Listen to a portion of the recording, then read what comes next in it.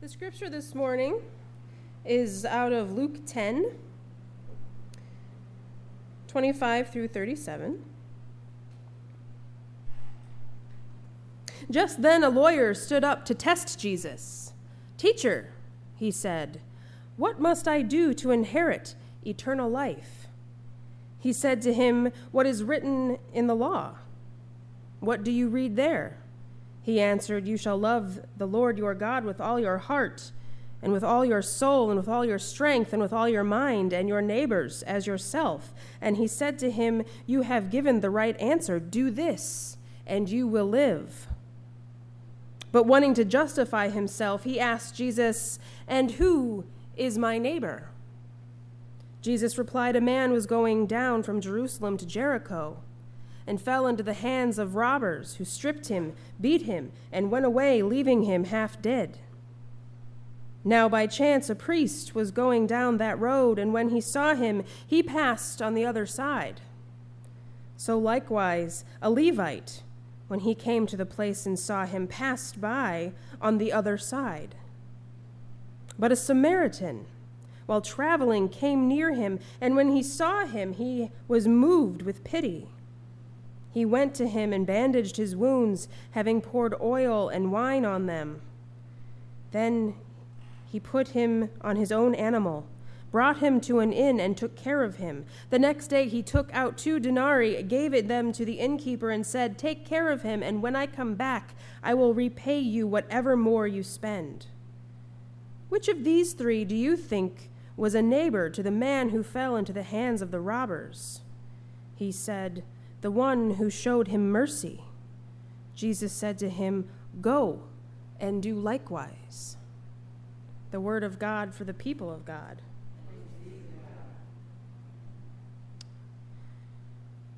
When I was a kid, and also a 36-year-old adult, one of my favorite movies is Return of the Jedi.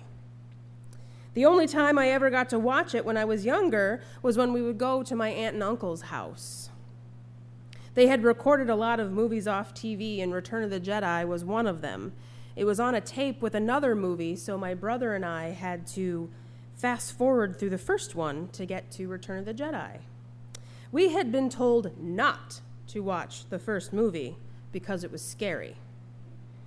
But the only real way that we could be sure not to fast forward too far was to watch the movie as it was fast forwarding.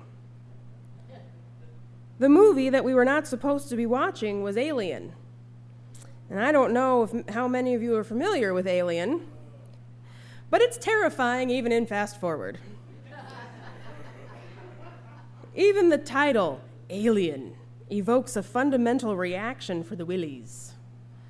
Something I could never understand and still really do not like to this day is that the word alien is not reserved for those that live on faraway planets, but is a word that describes anyone that is foreign or different in any way. It describes something that is unknown. I remember not being much older and hearing something on the news about illegal aliens, and I couldn't understand that they were talking about people. Aliens, after all, were the scary creatures from space that Uncle Jerry told me not to watch. Why would we call people aliens? How does that even make sense? Throughout several gospel passages, we talk about testing God and testing Jesus. Time and time again, there are examples in Scripture of people testing Jesus to see if what he was saying was really sound truth. In today's lesson, it was a lawyer that had been in the crowd. The lawyer had just asked Jesus how to inherit eternal life. The answer, love of God and love of neighbor. The lawyer continued to press Jesus in asking, "Who is my neighbor?" The story of the Good Samaritan showed the lawyer exactly how neighbors treat one another. The story that Jesus told was naturally a perfect representation of who neighbors are. The Samaritans and the Jews were not the greatest of friends. There was such a disdain for the Samaritans from the Jews that the Jews went as far as destroying the Samaritan temple. The heroes of Jewish faith at the time would have been the priestly class of Pharisees and Sadducees and the Levites.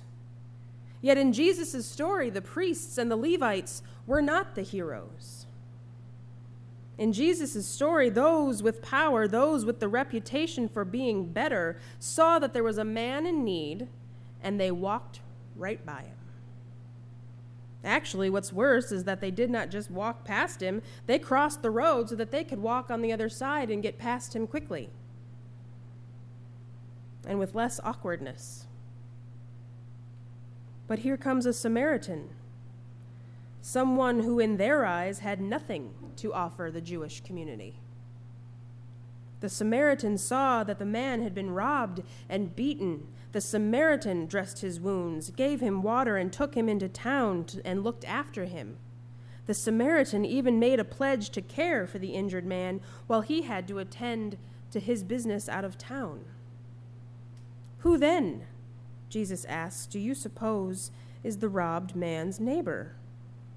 The one who shows him mercy, answered the lawyer. These are not easy times that we live in. There are a lot of people shouting from the mountaintops of who is to blame for the problems in our world. There are those in our lives that would have us believe that the people that do not look just like us or think just like us or act just like us are actually out to get us. They would have us believe that the people of this world gather together and think of ways on how to destroy our life. And there are some of those.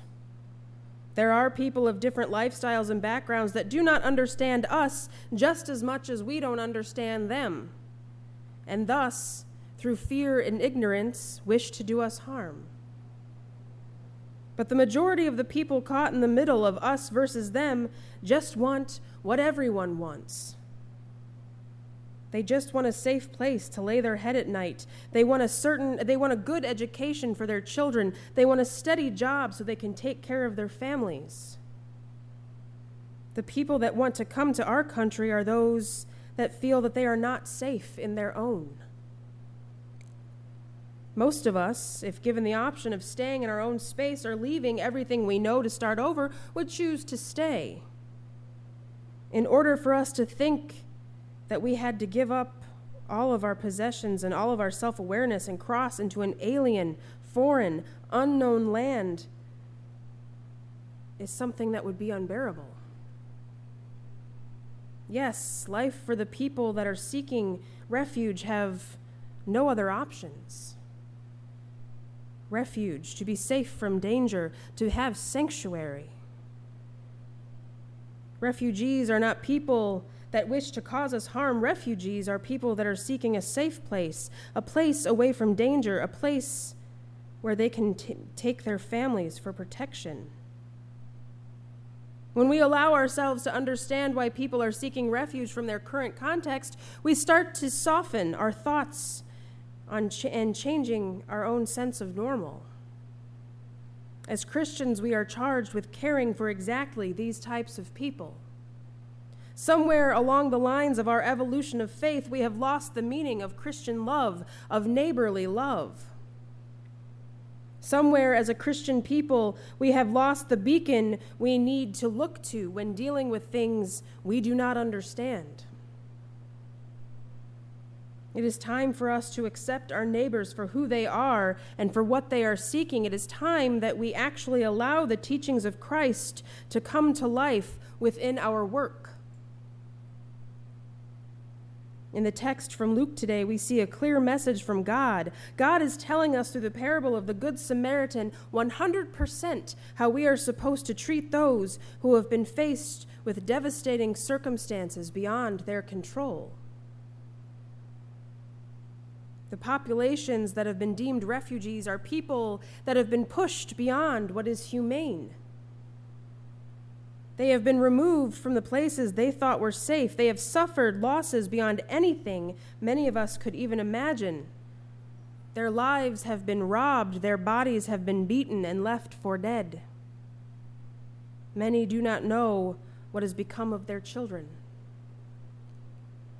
Those that would protect them have turned their backs and forced them into lives unfit for any living being. This scripture text tells us exactly what we should do as Christians. It tells us and shows us how to live with God in our hearts and our minds. This text shows exactly how to live with the greatest commandment at the forefront of our actions.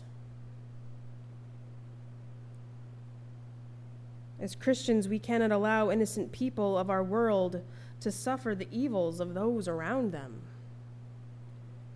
We cannot punish those that would seek help from us simply because they differ from us. Innocent people are stuck in the middle of battles of power. Innocent people are left without homes, food, clothing, and work. They are put out by force or circumstance because those who are sworn to protect them have skewed the understanding in which they've been entrusted. Some of these people are misguided and have let power run away with them. Others are pure evil. Others would stop at nothing and see a human loss of life and dignity as simply collateral damage. There are people in power in this world that look at the numbers of who has been lost and what has been lost and feel that it's perfectly acceptable to lose those people so that they can gain more power. This is not Christian. This is barely human behavior.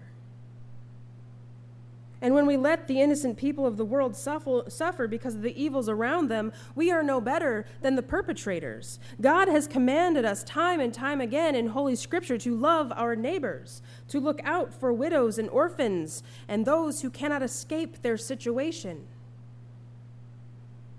Refugees fit exactly those descriptions.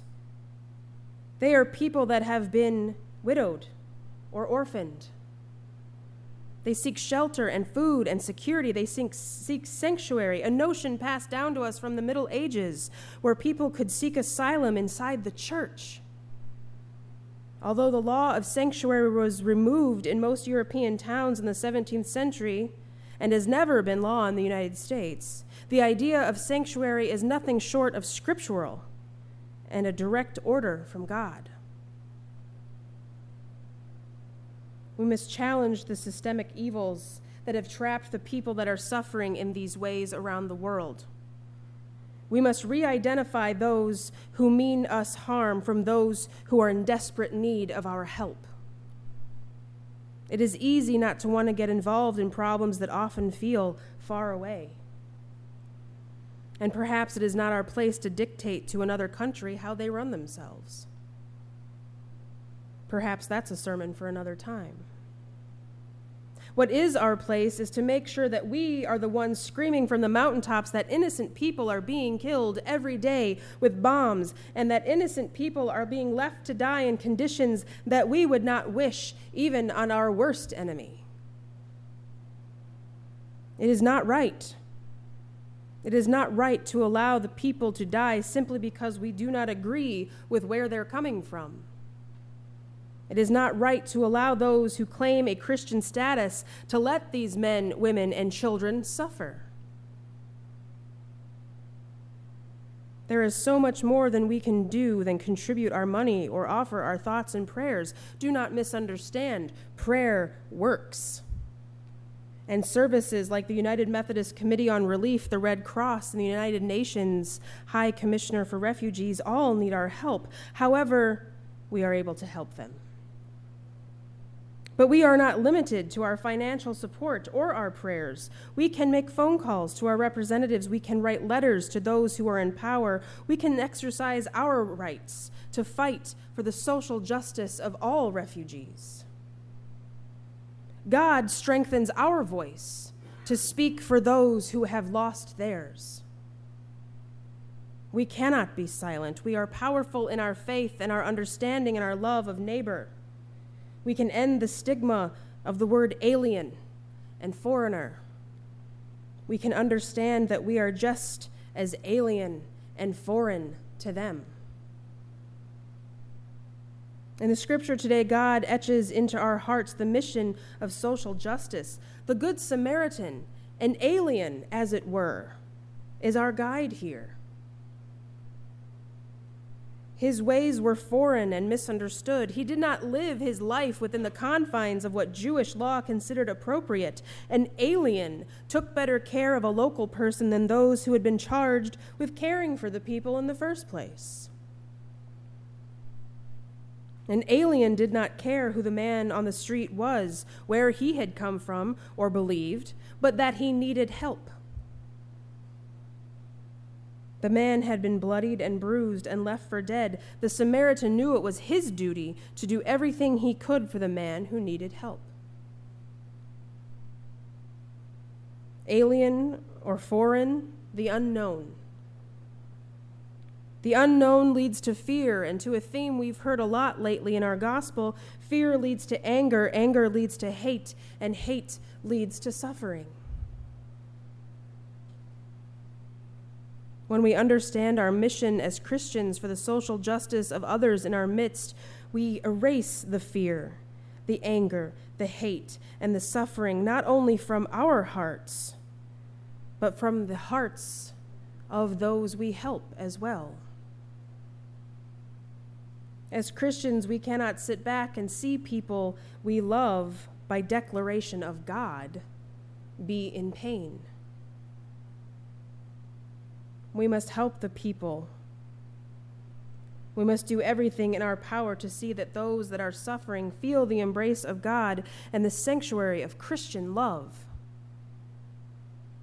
We are only limited in our actions by the traps set in our own minds. Uncle Jerry was right. I never should have watched Alien, even in fast forward. The waking fears that the monsters in that movie pushed my boundaries of rational thought on more than one occasion. And Josh was watching it when I got home from Virginia last night, so it was a little bit scary even then. The aliens of the movie are something to be feared. The people of this world that are in need are not. Amen. The ushers will come forward, will receive God's tithe and our offering.